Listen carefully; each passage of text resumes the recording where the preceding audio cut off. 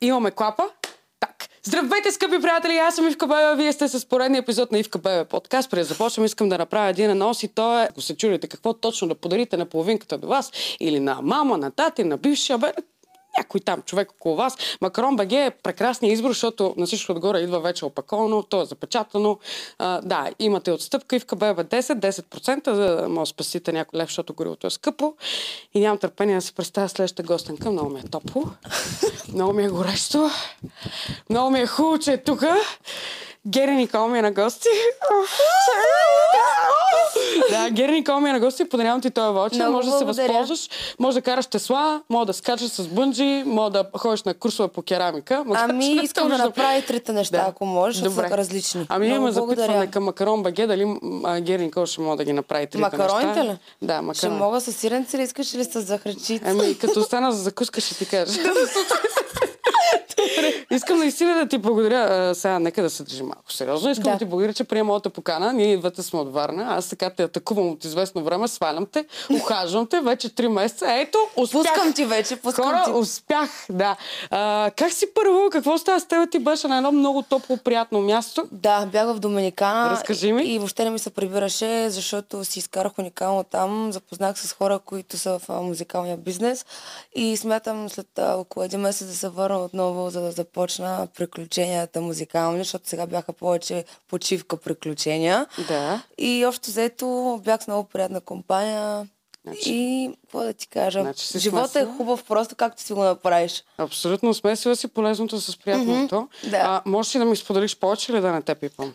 Да не ме пипаш ли, кажа? Да не те пипам не, повече. Не, пипай ме, няма проблем. Смисъл, пипаме, просто зависи къде ще ме пипнеш. Да, след малко ще кажа. Добре. Сега не, че Галена ще ревнува. Аз с Галена имам така по-близки взаимоотношения. Ще каже, тук какво се занимаваш с Гери-Никол? Идвайте сме с Г. Да. Поне не съм обърквала първата буквичка. Кажи ми сега музикално нещо испанско ли да очакваме от тебе скоро? Или? Да, смятам и испанско да очаквате нещо от мене. След другата седмица пускам в сряда, но не съм много сигурна. Сряда, четвъртък някъде да очакват хората. Края на седмицата новото им парче, което ще е на български язик. И ще ме явят в една съвсем различна стилистика и като текст, и като музика. Смятам, че трябва да се експериментира и да показвам различни черти от себе си. Не по-фолк. Не знам. Добре, ще видим. Добре, няма.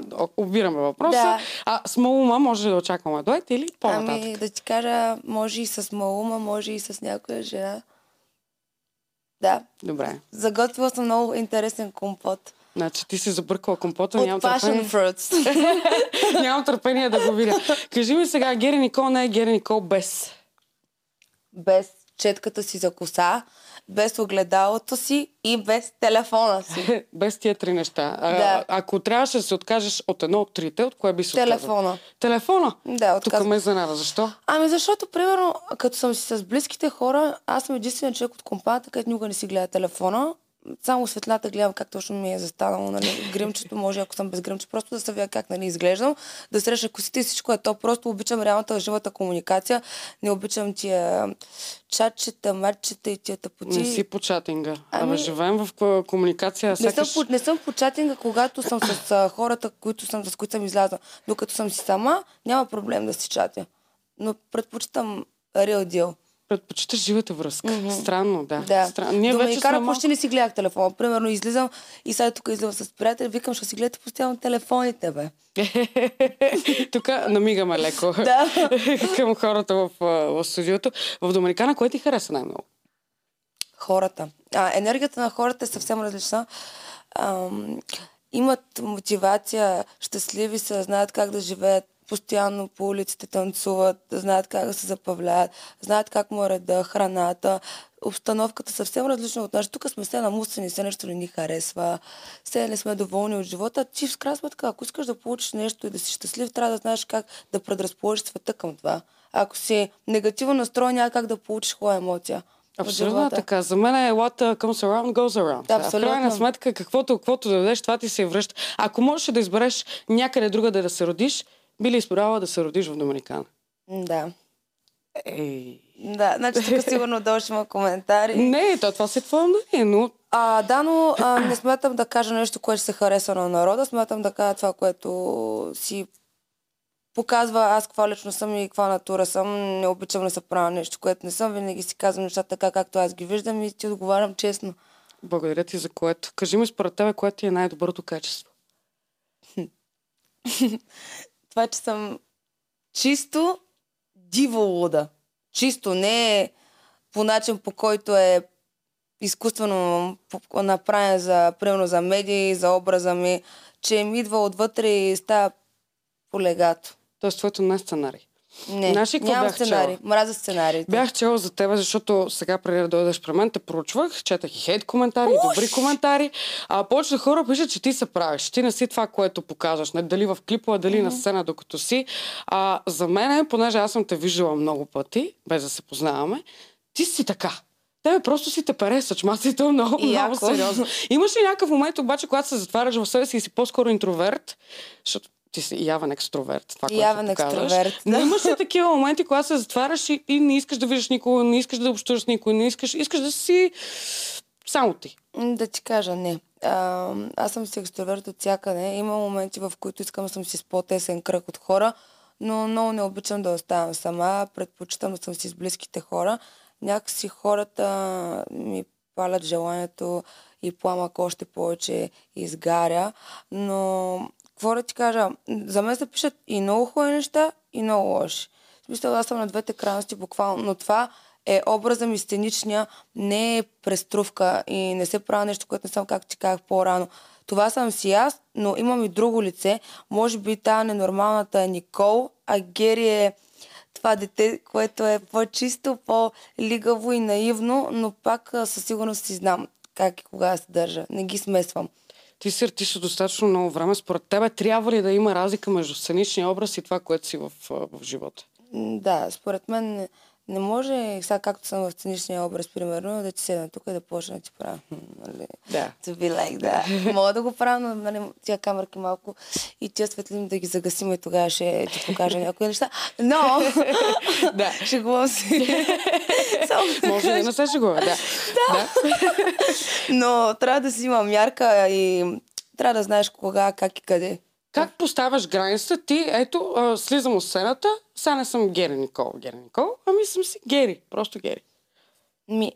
Много е странно, защото като се кача на сцената и просто погледа ми се променя, движенията ми се променят, енергията ми се променя. После слизам и почвам, как се представи, какво ще кажеш? Такова съвсем различно и невинно дете и пръвно. Аз съм много притеснителен човек. Стига. Да, всички реагират така. Да. Казвам ти, изключително се притеснявам и това близките ми хора могат да го потвърдят. Но като го кажа на някой, който ме познава, си мисля, че си правя майтап. То не е така. Наистина съм изключително притеснителна, импулсивна и на моменти направо се изчервявам. Казвам ти, смисъл, от малка съм така и това ми харесва, че чрез течение на времето и славата не ме завъртя до такава степен да си изгуба почвата под краката, даже напротив, винаги се преценява, винаги имам пеперуди в корема и смятам, че това е водещото нещо на един артист да бъде успешен. Защото повечето малко почват да летят и забравят откъде са тръгнали. Пък и повечето в един момент казват, това е моята работа, аз си го върша, защото е работа, защото ти им да взема кеш. Никога не съм мислила за кеш. Да, за мен ти не го правиш чисто за кеш. Говорихме за най-доброто ти качество. А кое е най-лошото ти качество обаче? Според тебе? Може би, че съм много импулсивна и съм много рязка понякога. И съм много бързо паля, обаче пък много бързо ми минава. Кибритлика ли си? Да. Да, като Симпсонче на Бейре. Да ти кажа, нямам много так на моменти. Да, особено близките ми го изяждат повече, но те си ме обичат. В крайна сметка те сте свикнали вече. Беше в X-Factor не е реалити, но е такъв формат, в който се сблъскваш с различни хора. Би ли влезнала в друго реалити, тип Big Brother, тип къща на инфлуенсърите, тип такъв социален експеримент, който е? Да ти кажа, много пъти съм си мислила, нали, и съм разсъждавала на този въпрос. По-скоро не бих. Защото смятам, че там се опитват да уронват имиджа на един артист, или независимо дали си артист или си известен в своя бранш, на своята професия, с която се занимаваш. Не съм за такъв тип реалити и то за толкова дълго време. Ако съм, нека да има някакъв смисъл, примерно игра на волята много ме кефи. Да. Survivor. Кепът ме, защото там има някаква игра, има мисловна дейност, има екшън. Не да седиш и да обсъждаш някакви клюки. В смисъл, не съм такъв тип човек, просто не ме кефи това. А ако можеш да избереш 3 популярни, световно известни личности, с които да влезеш в къща на Big Brother, да имаш по-близък досък, кои биха били те? Риана, Карди Би и Бейонс. Ти направо ще кажеш, че съм ти дала въпросите преди това. И Ники Минаж, ако може. И Ники Минаж. Ако можеш да бъдеш един ден в обувките пак на един световно известен изпълнител или артист или каквото и да било, кой би бил на той? Бейонс. Бейонс. Защо тя? Тя кралицата. Защото като цяло аз съм фенка на Риана на едно, обаче тук напоследък съм малко разочарована от гледна точка на това, че не пуска музика. Сега на Супербол очаквах нещо повече от нея. Нали, това е друга тема. Но Бейонс е артист, който е войник, който не смятам, че близките години някой може да я измести. Като се качи на сцената, просто всяко нещо, всяко едно движение, което прави е толкова мотивиращо и много искам да се науча от нея и да видя как точно и протича деня. Ти от Бейонса, нали? Най-много ли беше повлияна в твоето изграждане като артист? Не, от Риана. От Риана, по-скоро. От Риана. А как би описала живота си с заглавие на филм в момента? Вау, много интересен въпрос. Чакай сега. Заглавие на филм ли? Да. Към безкрая и отвъд.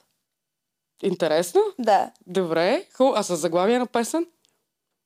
Искам още. Какво? Тук ти слагаме един много точен и удивителен так. Да, нека да видим в коментарите. Искам още и още. Скъпо ли е да си изпълнител в нещо време? Ада ми беше на гости, Диона ми беше на гости и те всички казват, че всъщност този продукт, който се пуска в обществото като цяло, е изключително скъп. Скъпо е, да. Скъпо е. Ако искаш да изгледаш добре, трябва да се поддържаш, трябва да тренираш, нали, зависи кой каква гледна точка има спрямо визията. За мен визията е едно от водещите неща, които са нужни на един артист, на един човек, който иска да изглежда добре чрез визията си. И да, скъпо е, само че в крайна сметка да стигнеш до върха изисква много усилия, много труд и много... Кеш. Кеши. Да. Така че ако искаш нещо, го правиш. Ако не искаш и не си готов, не го правиш. Кога един изпълнител според тебе се превръща в артист? Кога успява да се умее да събере всички негови качества? Визия, пеене, поведение, хармония, харизма? В началото ти бачкаш за името, после името бачка за тебе. Смятам, че когато вече името бачка за тебе, означава, че си постигнал доста хилч нещо и си стабиляга, и си машина, и си машинист. Ти просто знаеш как да ореш, как да трептиш, как да гориш. Ти сякаш намери формулата. Формулата за успеха. Много хора казват сега, като мина в по-фолка, ама тя, нали, нещо се изгуби по пътя. Мислиш, че си се изгубила или по-скоро преоткри някаква нова част от теб? Не, сега първо тази песен, където ще я пускам. Ще ти кажа. Много ме кефиш маничката му. Ще бъде поп-фолк, само че ще бъде такъв поп-фолк, който е стойността поп-фолк и тази песен ще да я пускам преди 7 години. Така че аз не правя поп-фолк в момента, защото това се котира и защото това е модерно. Искам да изкарвам парса, искам да ходя по чалга дискотеките, за да гледам от моите колеги какво правят. Чакай аз да дигна крачето, че да не остана по-назад. Напротив, аз тази стъпка исках да направя още преди 7 години. Не я направих поради съображение, защото тогава баща ми не ми позволяваше да пея поп-фолк и за мен родителите са най-важното нещо в този живот. Аз уважавам тяхното мнение. Тогава бях по-малка, сега вече, нали, промениха, играта се промени, няма какво да ми кажат. Така че и все пак съм и вече по-голямо момиче, смятам, че мога да си вземам решенията сама.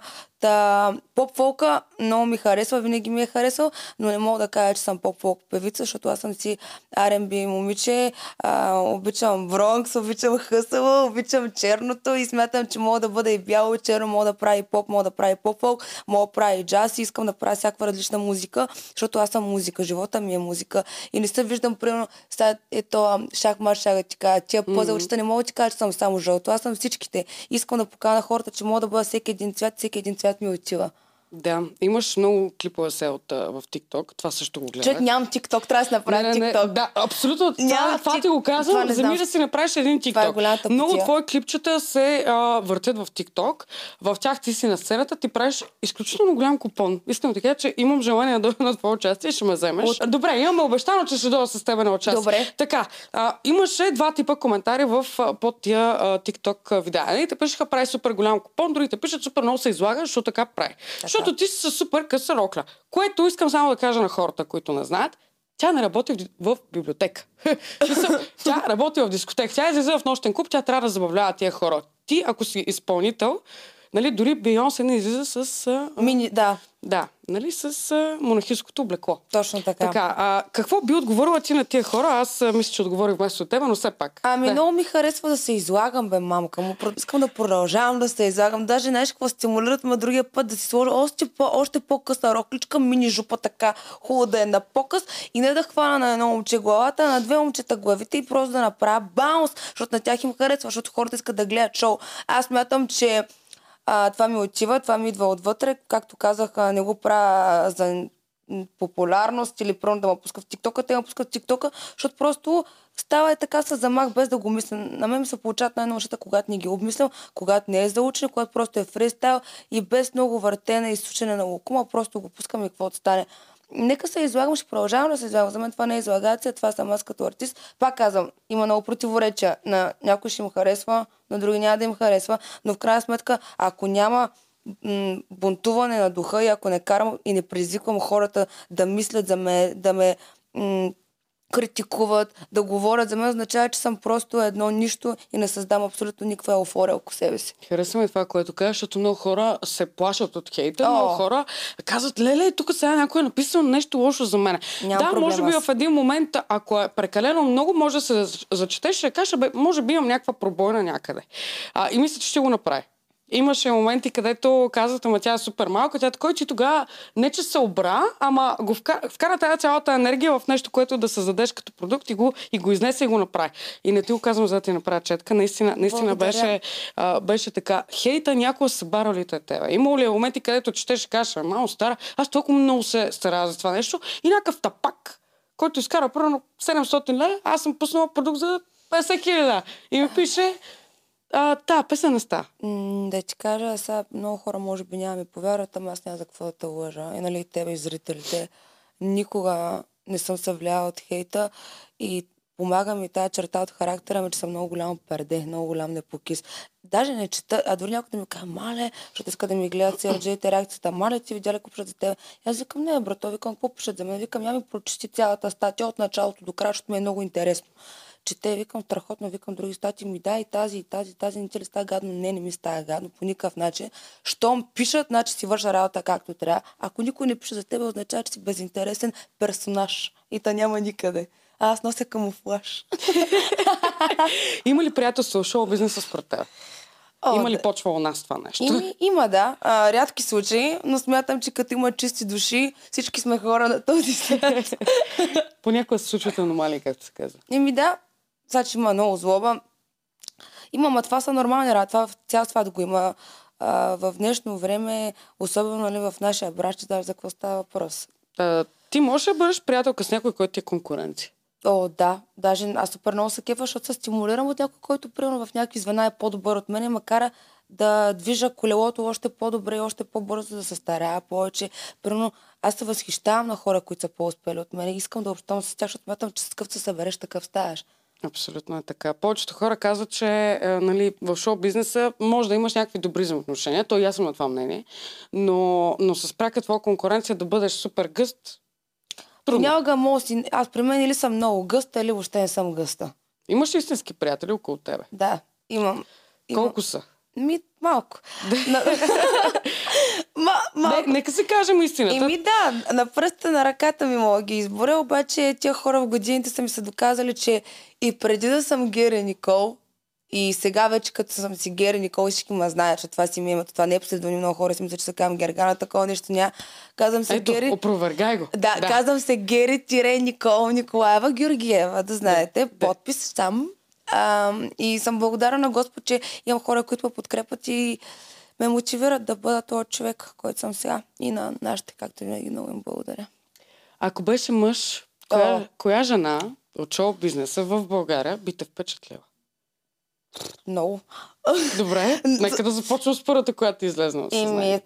Тук с зеленкото да ти кажа, хръсна за закуска направо. И другото, което е, много хора са ми казвали, че аз съм мъж в женско тяло, защото имам много мъжки качества и такива леготи, тип женски, нали, както си говоря, това сещаш се нюнюкането. Да. Характер ми е по-твърд и препознават повече мъжкарско поведение в мене, което на момент трябва да го владея, защото не е хубаво да съм чак Пък и ти си Зодия Лъв сега. Да. Зодия Лъв, това са силни и независими жени. И не само жени, мъжете са супер хард. Така ли? Аз съм забелязала. Не съм имала, между другото, нали, бойфренд. Лъв, да. Значи лъвчета, моля ви, нали? Айде. Ти какво ще кажеш за лъвчета, да? Бих казала, че са лъвчета. Лъвчетата са лъвченца. Да. Не бих се занимавала повече с лъвчета. Много жестоко се опари. Затова сега имаме най-такава овеца на охота. Не се занимавам повече. Аз ще пусна студения душ да оправим нещата си. Хубаво, да има душ във време. Въпросът ми е следния. Според тебе мъжете плашат ли се от такива супер силни жени, които имат топките, да седнат и да си кажат нещата каквито са? Да, плашат се. А в същото време искат да ядат от големия черпак и да отварят голямо гърло от супичка топчета, примерно, да речем, или бобец, тая. А в същото време, в същото време устата им е толкова малка, че дори не побира капацитета да опърнат от черпака, да го изядат гозбата. Защото искаш да си със сериозна жена, а в същото време ти не правиш нищо за тази жена. И после имаш някакви ограничения към нея, да ти спазва, да ти играе по свирката, да ти се съобразява с ревността и за какво да го правиш при положение, че той не прави нищо за тебе, този мъж. То по-хубаво стоиш сам.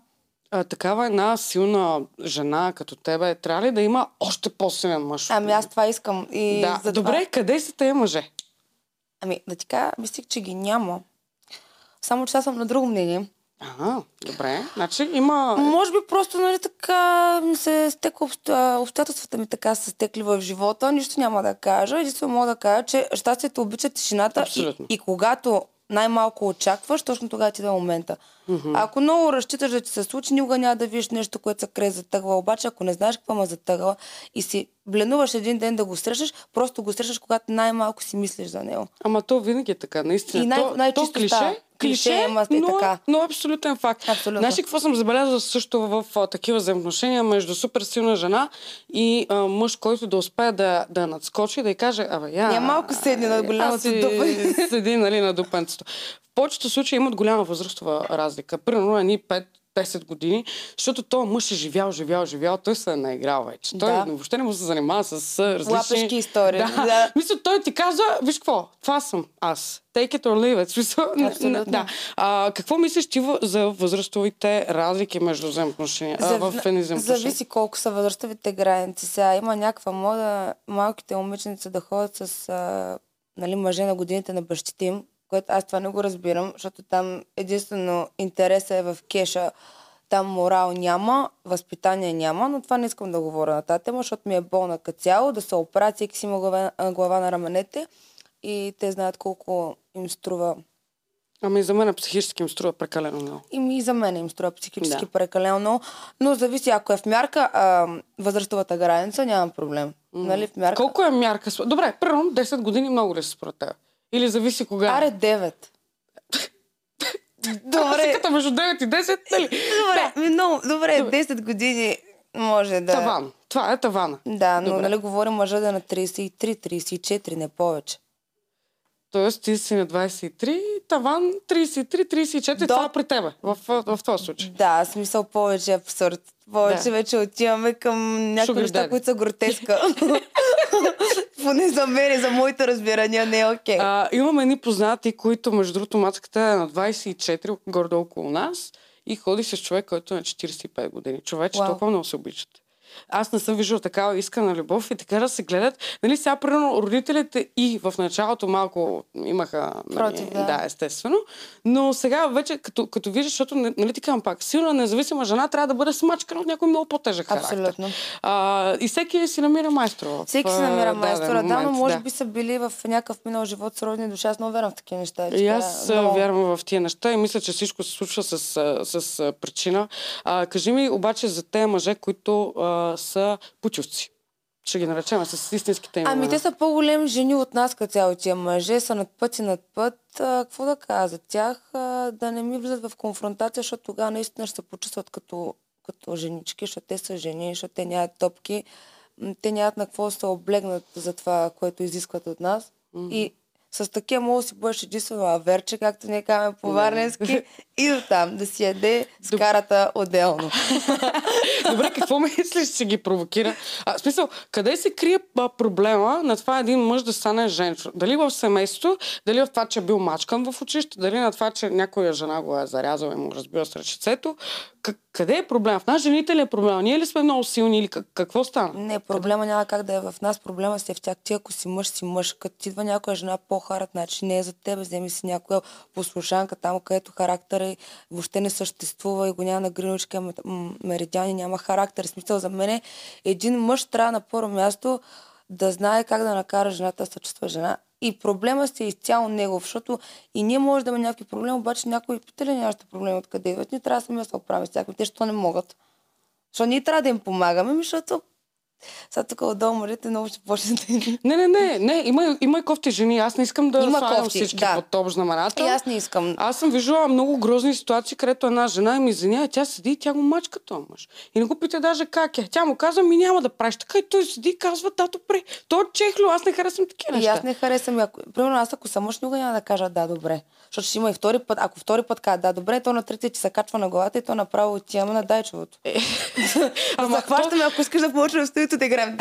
Ама то според мен е това също вид насилие, като се замислиш. Психическо насилие, което е по-лошо. Абсолютно, обаче има мъже, които са мазохисти, обичат някой да ги мачка. Садо мазо токчета отгоре. Само че умствено. Добре, стигнахме до извода, че ти просто имаш нужда от по-силен човек. То се крещи. Колко пъти според теб един човек може да обича?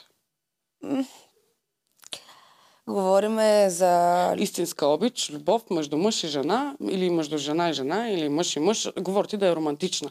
Не мога да кажа колко пъти, според мен няма как да са много на брой, но да речем поне 2-3 пъти в живота. 2-3 пъти. А всяка любов различна ли е?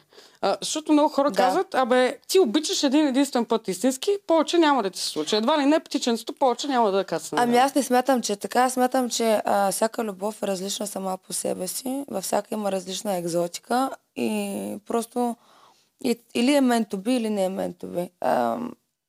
Ако искаш и много силно го желаеш, и най-важно, ако си чиста душа и добър човек, винаги ще откриеш любовта, защото го заслужаваш. Аз съм много вярваща в Господ и смятам, че хората, които са добри, имат чисти, неопетнени души, винаги им се случва истинското и любовта и ги заразява. А каква е разликата между влюбването и обичането според теб? И колко пъти човек... защото ти каза, може да обичаш 2-3 пъти. А колко пъти може да се влюбиш? Влюбването по-често може да се случи, особено ако си влюбчив. Ти влюбчива ли си? Ами и да, и не. Ако един човек супер много ме грабне, много бързо мога да се превържа към него. Но за да ме грабне, трябва да има много специфични подправки. Хем да ми е люто, хем да ми е сладко. Разбираш ли? Нямаш година. Няма и душата прави, до края. Да, казах си го поне. Но разликата между това да си влюбен и да обичаш е, че да обичаш глобално, да обичаш и в началото и до края, да обичаш да се влюбиш, това първоначалният инстинкт пеперудите, според мен. Аз така си го обяснявам. Вашето мнение как е по въпроса на тази тема? Аз, между другото, не съм влюбчива, обаче пък като се влюбя, знаеш какво? Пожар. Смърт със зеле. Буквално смърт със зеле. И тогава ядеш и ревеш. Да, като уния лютите татарски кюфтети се хубаво, че докато ги ядеш, после докато, нали? Ей така е моето влюбване. Още един въпрос относно влюбването и обичането. Кога човек изневерява? Когато е влюбен или когато обича? Аз не смятам, че трябва да се изневеря, но против това съм. Пак ми е болна тема. Може би във връзката единственото нещо, което така ми е най-непоносимо и не го разбирам днеше, защо влизаш във връзка, като след това почваш да изневеряш?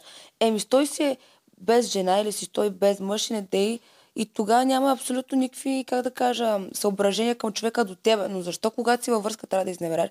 Аз смятам, че това е забиване на нож в гърба. Това е чисто неуважение на първо място към себе си, защото това е твоя избор.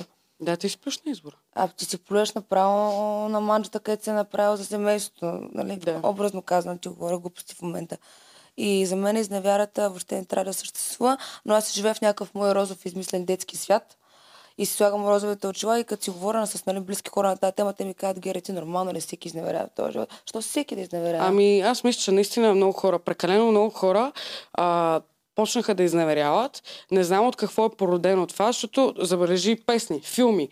Всичко, което ни заобикаля, кръчи бързо изконсумируеми връзки, junk food, защото реално дори връзките ни в момента са junk. Точно е junk food. Да. Ядеш го и по-скаш да ядеш другия, защото ти умръзва вкуса на това. Да, защото ти е писнал Макдоналдс, искаш да ядеш KFC. Как се дояде KFC? После. Айде!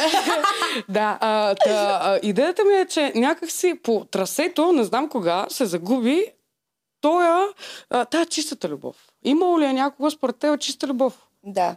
Кога? Имало е чиста любов. Преди майките ни, бащите ни, бабите ни, дядовците, като се върнем лентата назад, като не е имал тия Инстаграм и ТикТок и тия облъчвания, даже и телефона няма. Примерно майка ме е разказала, разбира се, събота се чакат до другата събота на училището и отиват и се виждат там.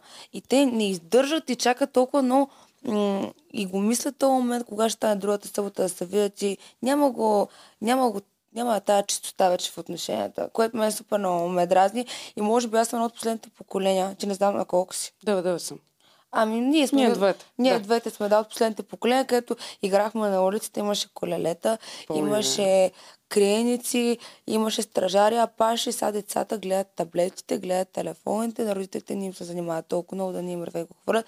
Мен не ме кефи това и един ден, като имам дете, искам да му дам това, което са ми дали моите родители, знам, че ще е трудоемко, но в крайна сметка ти си управляваш играта, а не играта контролира тебе, ти я контролираш. И смятам, че това е много важно, джойстика да е в твоите ръце. Мислиш ли, че пренасищането на пазара говори ти чисто...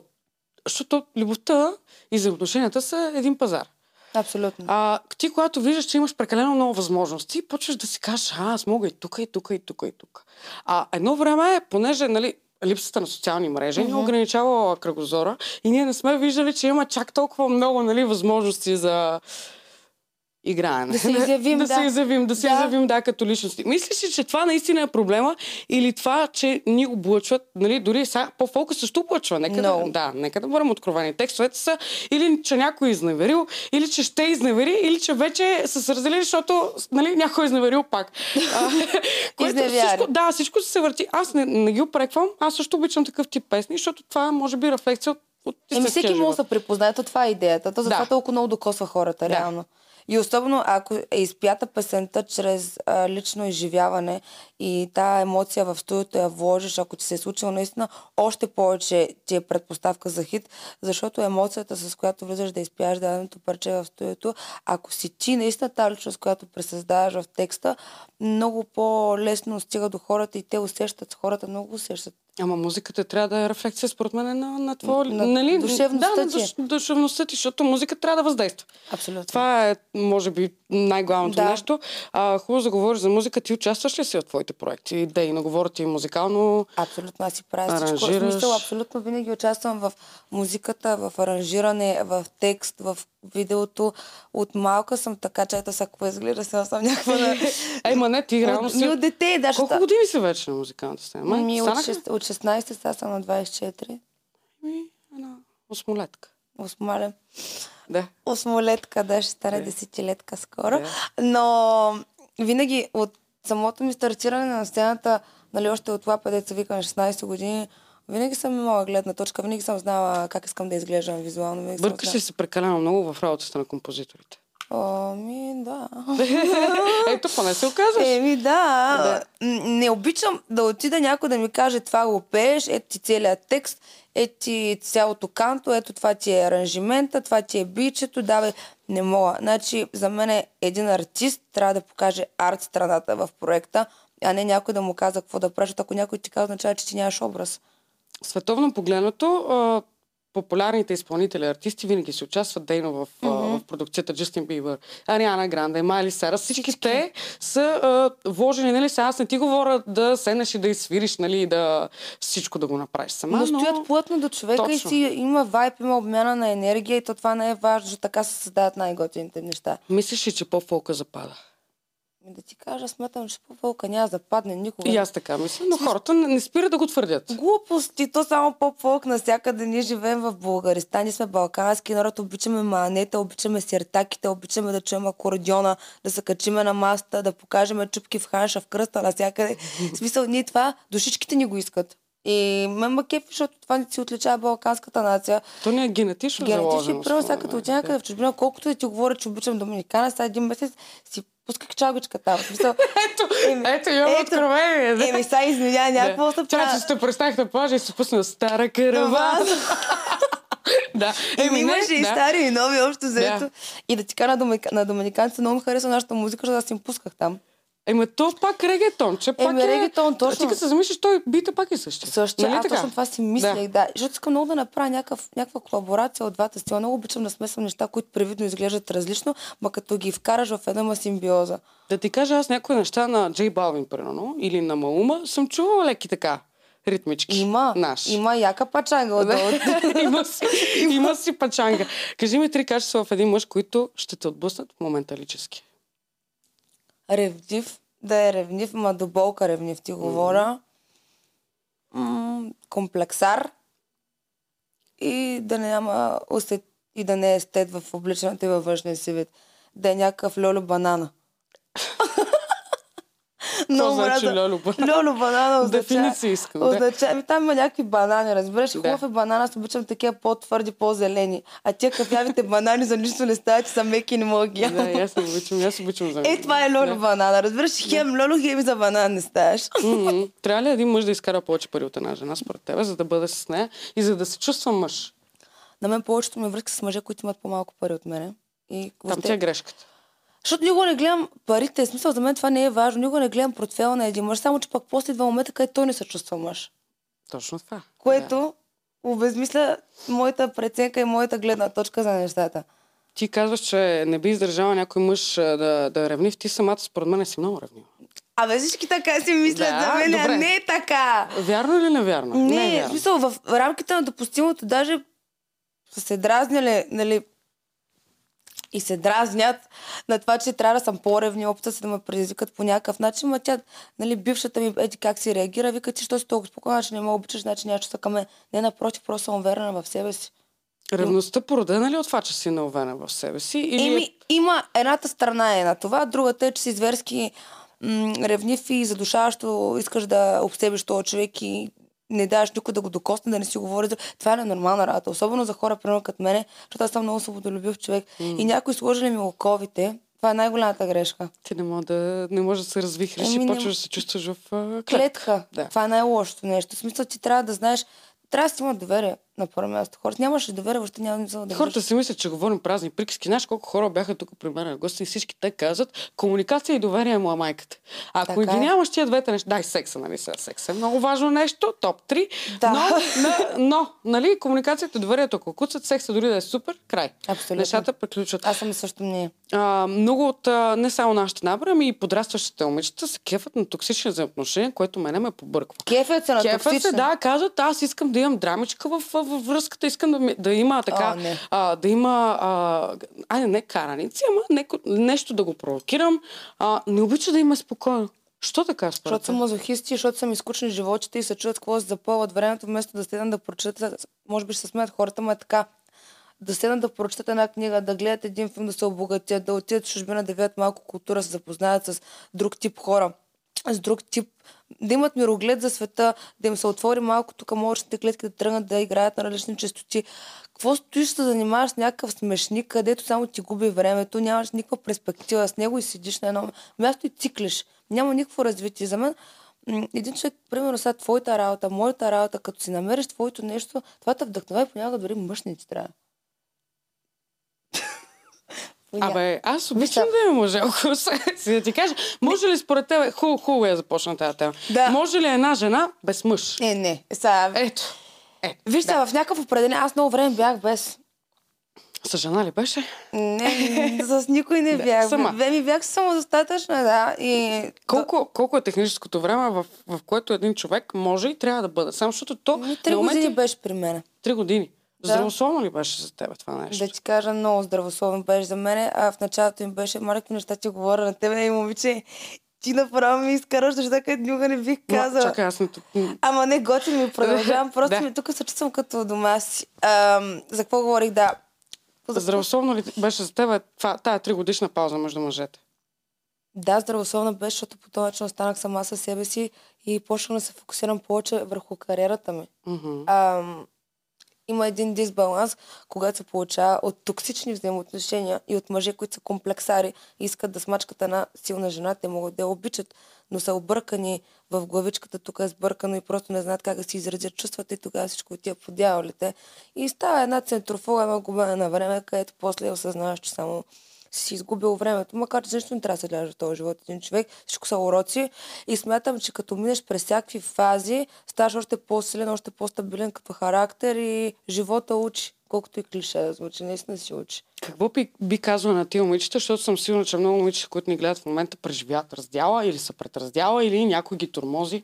Какъв съвет би им дала? Аз дала? съм феминистка много и в песните ми го пеят и жените, нали, много се кефат на музиката ми, заради това, защото препознаят себе си и искам да ги нахъсвам, искам да ми кажа, никога да не оставят да са емоционално зависими от чувствата към един мъж и никога да не позволяват този мъж да им реже от блестящите, прекрасни криле, а те трябва да се развиват сами, да бъдат независими жени, да си изкарват парите сами и да не зависят някой да им каже седни, стани, иди там, донеси ми, направи ми салатка, направи си сам салатка и ме гледай, защото аз не съм шматка. Добре. Примерно.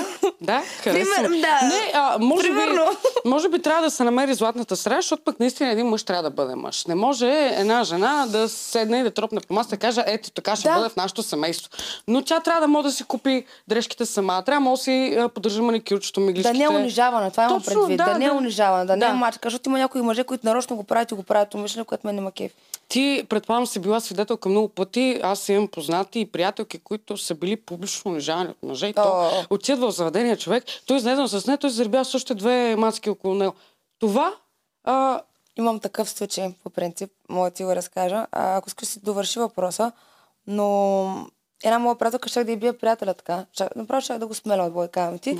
Защото ние сме в дискотека, той ще заведе и той тръгва да я обижда с много нецензурни думи и казва да не пие, да не танцува. Аз стоя и я гледам и тя гледа на такова, но вика, ти някакво отношение по въпроса няма ли да вземеш? И тя ми вика, Гери, моля да ти си по-оправно, направи го ти. Викам, аз да ти се меса в отношенията с гаджета, ти викам, сигурно, че викам, знаеш какво ще стане. И тя ми вика, да. И аз му казах на момчето, нали, по нормален начин си изразих мнението, че това не е окей да се държи да унижава по такъв грозен начин. Той не му разбра и след това просто изгледахме и да. Но аз това не мога да го търпя и не мога да гледам някой да мачка мой близък човек, защото директно скачам, аз съм така. Скачаш ли на бой? На мъже само. Чакай, си те представиш, защото ти си такава нежна мъничка. Нежна въобще. В смисъл, мъничка съм, ама хищ не съм нежна. Мога да бъда и нежна, и груба, но в това отношение, смисъл, стана ли въпрос на жени, никога не бих скочила, но на мъж, ако примерно злоупотреби с нещо или награби някой мой приятелка директно, въобще не си поплювам. Добре, изневерите малко ги зарязахме. Изневерите, виж какво. Изневерите... Ако изневериш, ще се върна, така че... Изневеряла ли си? Не. Изневеряла ли си ти? Да ти кажа, не съм разбирала, което е добре. Ако разбереш, как ще реагираш? Зарязваш, преключваш, би ли простила изневяра? Ако съм много влюбена. Макар че човек, честно ти казвам, или съм аз, или въобще не се занимавам с глупости, не мога да кажа, защото никога не ми се е стигало до главата и не ми е... Сега да не казвам голяма дума, никога не казва и никога, но ще оставя една отворена врата и ще кажа, че ако не съм много влюбена, смятам, че трябва да се прощава в този живот и да дадеш втори шанс. Ако е втори шанс, пак направи грешка, трети може би или не може би въобще не трябва да има. И аз съм това. Нали? Аз, между другото, бих простила изневяра и то защото всеки човек греши. Всеки човек... по-скоро бих задала въпроса, какво ли ти дадах? Мисля, къде се объркаха нещата? И какво ти отговарят по-често хората? Не ми се случва да ме чая чукна на дървото, това е бук. Той, на бук те чукна. Не бих казала директно да стане да си тръгна, защото аз може би не съм и чак толкова първичен човек, но повечето хора, когато съм ги питала, те казват не. В смисъл, веднъж изневери или край. Да, и може би е така. Може би е така, да. Но пък трябва да поне се един прощава. път. За мен е най-висша човешка ценност да простиш. И за мен. Да, така че е готино се прощава. Готино е, да, защото после може да видиш дали има развитие върху това, дали човека си е взел някаква пулка от това, което си му казал и по този начин ще разбере, че или значиш нещо за него, или въобще ти се те слага на една работа и не значиш. Абсолютно. Така че хубаво да го пусаш по парзалката, да видиш. Да видиш за какво става Да въпрос. видиш, да. Как би описала перфектната първа среща според теб? Перфектната първа среща ми да е възможно най-нестандартна, може би. Например? Добре, почти от началото. Много по-яко ще да отиш на пека и да ядеш KFC, отколкото заведе в някакъв фенси ресторант. В смисъл, писна ми с тия фенси ресторанти, писна ми с тия по-късности, чакай да си снимам филе миньона батко или чакай да си снимам токчето на лоботен, чакай да си снимам от коя кола излизам. Защото малко не заложим на истинските неща, бе, хора. Като яде Боб на Рилския монастир. Що не си снима Боба? Що не си снима Боба? Аз го правя. Много се, че си снимаш Боба, аз много обичам, моля се ми се дойде Боб с наденица. Какви неща си говорим, човек? Да. Боб с наденица. Добре, окей, да. Казвам ти неща, които си мисля, смисъл за мен истинските тия неподправени неща са най-хубави, се чувствам истинска и жива по този начин. Добре. Ако беше един мъж, как би процедирала да ме изведеш на първа среща мен? Със сигурност отиваме на Рилския манастир. Край. Да ни паднат керамидите. Отиваме на Рилския манастир и независимо какъв е сезон, искам да си вземем едно кано. И примерно ти покая гърбината ми. Добре, тук ме спечели. Искам да ти покая гърбината ми изрязаната и с кануца да почнем да плаваме. И някакви неща, където примерно са по-нетипични, по-нестандартни, не могат да се сетят повечето хора. Самата им мисълна дейност няма такова въображение да стигне до там. А това е много важно, въображението. По-скоро би създала преживяване, отколкото създадеш... Моментно мимолетно нещо, което ще бъде забравено на втората среща. Към моята среща да я помниш цял живот. Аз знаеш ли къде бих те извела на първа среща? На полет с самолет. Ама ти ли си пилота? Скъпа работа. Че тук нещата скочиха на 300 и... така, това е Следващото интервю, ако искаш, мога да направим директно отгоре. Да, аз съм много за. Искам да си поговорим за един много наболял проблем на повечето жени. И това са голите снимки. Много често, не знам дали си запозната. Чисто голи или... полуоблечени, нали? Значи има три варианта. Има три варианта. Така. Нали знаеш каква е разликата между гол, чисто гол и дибиджус? Не. Значи гол си само по монокини, само гърдичките ти се виждат. Така. Чисто гол си само по чорапи. А дибиджус си вече... Си направо си без чорапа. Разлигавах се. Има една група в Телеграм, където едни мъже, които се водят мъже, качват едни снимки на едни момичета, които са им ги пратили. Нали? По някаква причина, не знам защо. Дибиджус и голи всякакви и чисто голи, с чорапи, без чорапи. Как се сетиш? Как майка ги е родила, така се пращат. Какво мислиш за тия мъже, които споделят тези интимни снимки в тези групи? Голи комплексари. Само, че има едно друго питане. Момичета с кой акъл позволяват да бъдат снимани? Искаш да ми кажеш, че ти никога не си пращала ноута? Никога. Казвам ти честен кръст. Заклевам се. За мене това нещо... Първо, срам ме. Защо трябва да го правя за Бога? Защо трябва да се снимам и да пращам тялото ми? Много по-интересно и много по-вълнуващо е, когато има интимност и двамата човека са един до друг, а не да си пращат някакви неща и другото, което е... Откъде знам то бай... Да? Yeah? Може да го кажеш, тук няма проблем. То бай хуй. Да. Откъде го знаеш после, дали няма да разпраща, няма да се праща, той е комплексар и затова нещо бленува и живее. Не ме кефа тия неща. Си по-рано ти казах в интервюто, че предпочитам реалната комуникация и независимо дори да не си популярна личност, защо трябва да го правиш това?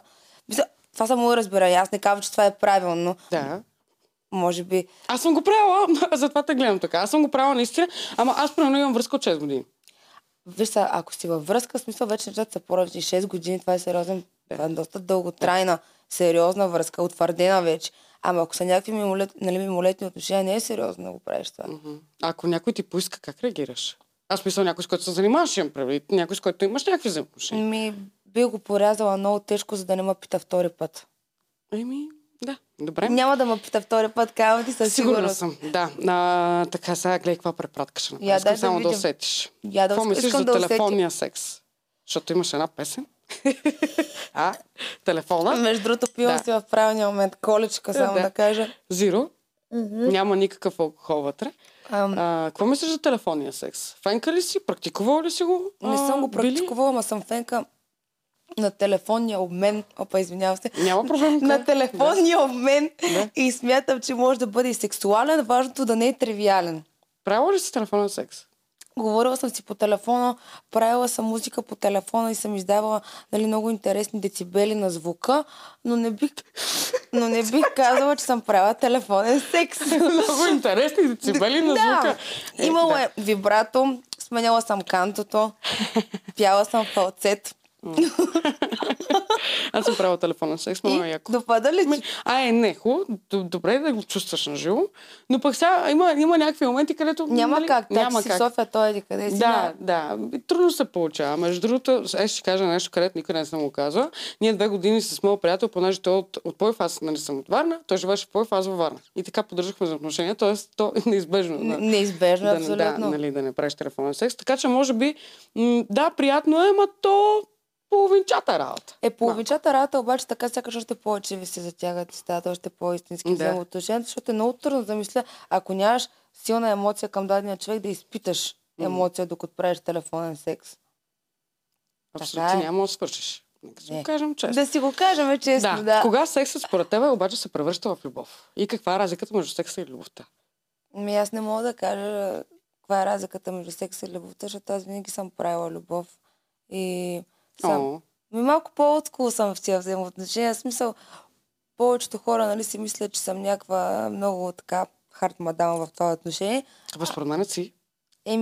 Не хард в лошия смисъл на думата, хард като твърде безкомпромисно. Затова но за мен винаги трябва да има любов и трябва да се стигне до сексуален акт, когато вече е породена любовта и е възпоменена по някакъв начин, а не просто да си харесаш някой, да си легнеш с него, защото това според мен е губене на енергия и е безхаберно отношение към личността ти и по този начин се опоръчаваш. Ама секс е обмен на енергия.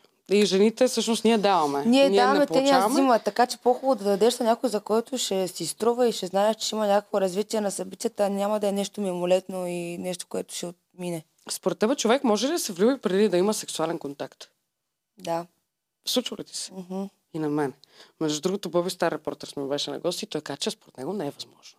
И аз бях, защото дори самия секс, да не се е случил, то ти се иска. То почва вече тук да те чувърка и да те върти, да искаш и да го мислиш и да си го фантазираш. Аз го наричам любов от пръв поглед. В смисъл, не знам дали ти се е случвало, просто виждаш човека някакси като ви се засекат погледите и изпламва този ореол от толкова силна енергия, че той просто не описва. Все едно го познаваш този човек. Все едно всяка вечер си лягал до него. Все едно сте живяли заедно. И аз си го обяснявам, че сте някакви soulmates от някакъв минал живот. Все повече хора почват да правят секс и да си тръгват по бързата процедура, да си гащите и си тръгват, както казах, джънк. За спорта го правят. Да, джънк за отношения. Ти какво мислиш за спането на някой? Справяш ли с това? Гушкаш ли се? Гошлива ли си или по-скоро? Да, много съм гошлива. Ти си малко мъченце. Да. Много съм гошлива и като си имам човек до себе си, обичам да ме гушка и те всички, какво ти кажа, гушкането е едно от най-чистите неща. И точно тогава аз си показвам моята детинска същност, даже в момента почвам да говоря малко така, защото си мисля някакви работи, но това е отделна тема. И другият човек от мен почва да иска да напира, да излиза. Много обичам гушкането, така ще го кажа. Трябва ли любовта да боли според тебе? Защото любовта е като роза, наистина клише, бодлива. Красива, ама бодлива. Зависи къде я боли. В смисъл... Душата. За душата говоря. За душата ми говориш. Да. Защо трябва да те боли? Не смятам, че трябва да те боли. По-скоро трябва да те накара да усетиш неща, които не си усещал, да преоткриеш някакви черти от характера си, където до сега не си предполагал и трябва да ти дава криле, трябва да стимулира да бъдеш най-добрата версия на себе си, а не обратното. Защото като боли и като ти действа деградивно над личността ти, това вече са наистина токсик отношения, където въобще няма смисъл да просъществуват и да продължават. Добре. Гледаш ли порно? Аз ли? Да. Не, обаче много хора гледат. Аз много обичам да гледам порно. Аз гледам порно поне 4 пъти в седмицата. И се оказвам с ръка на Сериозно сърцето. ли? Ого. Много обичам. Да. Много обичам порно. Сега това е факт. Факти. Няма лошо смисъл, то за това е създадено. А гледала ли си някога? Има ли някакъв такъв момент, в който гледаш? Не, обичам да гледам ужаси. Различните хора се възбуждат от различни неща. Може би. Да. Аз от ужаси, като гледам, после не ми се представя. Да. Ужас. Да. Обичам да гледам ужаси много. Даже вчера гледах. Ужаси. Добре, мислиш ли, че порното изкривява представата на хората за хубавия секс? Да. Много изкривява представата и смятам, че там... Това е постановка, това е сюжет. Филм. На ужасите. Само, че филм на... Точно на ужасите, може би, да. И там е пресъздадено нещо, което е нереално и съществува. И примерно тия, нали, подрастващите поколения се препомислят, почват виагрите поти да правят, после се чуят как да оправят пистата излетял ли, не или излетял. Смисълта поти общо взето, но смятам, че е по-хубаво да се гледа романтичен филм, който е примерно 365 дни. То направо си е софт порно. Това е моя апел към хората, да гледат 365 дни, много ми харесва и искам да го гледам даже пак. Защото там има и любов, има и други неща, които са малко по... Да, по-различни. Да. А ти доминантна ли си? Да. Да. Добре. Няма да питам повече. Какво мислят мъжете за това? Харесват ли го или по-скоро не? Нямат избор да не го харесват. Да. Кога едно момиче според тебе се превръща в жена? Когато е осъзната точно къде се намира, какво иска, какво не изстига, какво трябва да вземе от живота и да е ориентирана каква иска да бъде, да се представя, как искаш да изглежда, какво ще я кара да бъде щастлива и зряло стъпила и осъзната. Това е. Когато си достигнал този момент, наистина да знаеш къде се намираш и да знаеш до къде искаш да стигнеш. Да не лутаеш в облаците и да си нерешителен, да си хаотичен, да си много стабилен ментално, психически и просто да знаеш какви са ти крачките да достигнеш последното ниво, което е в твоята представа. А кога едно момче се превръща в мъж според теб? Те да ти кажа, момчетата, мъжете са си момчета до последните им издихания. То е много хубаво, по принцип, да си запазиш детското. Това според мен е много очарователно, но може би по същата причина, когато или по-скоро, знаеш кога стават мъже? Вече като създадат, са готови да направят семейство, да гледат децата си, да гледат жена си, да са здраво стъпили на земята и да са стабилни, не само на бицари, ами и тук. Хубаво къс. Да, нямам какво да добавя. Според тебе, във всеки един човек ли има добро и лошо? Да, Гила и дявола е навсякъде от едното ти рамо. И Ян. И Ян. Ами да, обаче има и нещо интригуващо в това, мамка му понякога. Защото, примерно, ако дявола не надскача границата и не ставаш много дяволит и много шизо, тогава е добре. Има някакъв гаделичкаш момент, но ако дяволът ти наделе и ти изтрие доброто лице и визията на ангела, това означава, че нещо не правиш както трябва и влизаш в опорочения свят, което не е хубаво. Много приятно му изненадваш, между другото. Рядко ставам така. Някой толкова образно да ми опише нещата. Представям си го и ти го казвам, в смисъл, все едно ми е някаква матрица в главата и го виждам и се опитам. Само не казвай думата матрица, че Андро те, че се активизира и ще почне да гледа. Няма. Тук нещата. Кажи ми, с коя известна личност би създала семейство? Не е задължително да е българска. Ами, с брат питам, ако беше по-млад и с Джони Деп, ако беше по-млад. Защото аз съм и малко дартаняни. С коя известна личност би правила секс? Имаш ли селебрити кръш? Не. Излагаме. Да, дай пак. Чакай, ще се задам въпрос на едно. С коя известна личност би правила секс?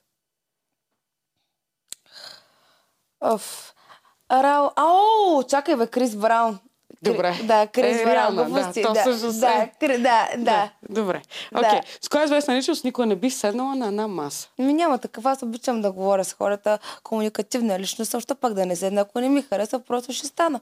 Станеш и си тръгнеш. Да. Добре, Гери, правите един блиц. След блица можеш ти да ми зададеш въпрос, така че помисли си. Добре. Първа среща, кино или бар? Бар. Сладко или солено? Сладко. Бяло или черно? Бяло. Вечен живот или много пари? Вечен живот. Има ли ти е гадно твоите хора, като умират покрай теб?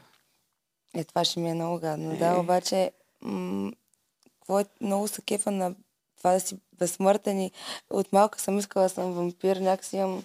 Не искам да ми приключва живота, искам да живея в веки веков, което няма как да стане естествено, но в крайна сметка отговарям на въпроса. Това беше супер. Да, и аз съм искала да съм вампир, без да пия кръвта на хората.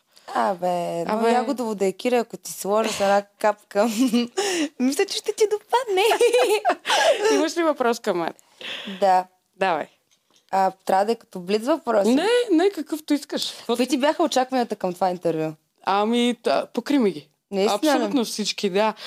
Може би мислех, че си малко по-прикрита, но ти си изключително откровен човек. И харесвам такива диви хора, които си застават зад постъпките и хора, които си имат топките да се застанат зад постъпките. Искам да обещаеш нещо, ако сте ти приятел моята компания. Да. Искам да излеземе, да ти пусна Кючека Ганзомания, да направим клипчета за TikTok, да им помогнеш да се развивам TikTok, защото просто не знам как точно да се справя с това нещо. Имаме обещано. Ще ти помогна за TikTok, даже аз ще го съзнавам. Много благодаря. За мен беше изключително приятно. Много ти благодаря за поканата. Страхотен човек си. За мен беше чест да ти за мен беше също чест. Да, ще се радвам да се виждаме за напред. Варна е сила. Варна е сила, да. За всички хора, които пожелаха Гери-Никол да ми бъде на гости. Гери-Никол ми беше на гости, беше изключително готино. Пак казвам, благодаря ти. Пожелай нещо на хората и в тази камера. Пожелавам на хората да бъдат живи, да бъдат щастливи, целеустремени и никога да не си пускат бърдичката надолу и да е само нагоре. И както ме пита по-рано, към безкрая отвъд хора, това е Варна Пауър. Да, това беше много силен край. Макарон БГ, Ivka 10% отстъпка, ако се чудите какво да подарите на близък човек или на себе си. Бъдете много здрави и абонирайте за канала. Ivka Beibe клипове има също много яки неща. Може да ги погледнете. И така, чао! Чао!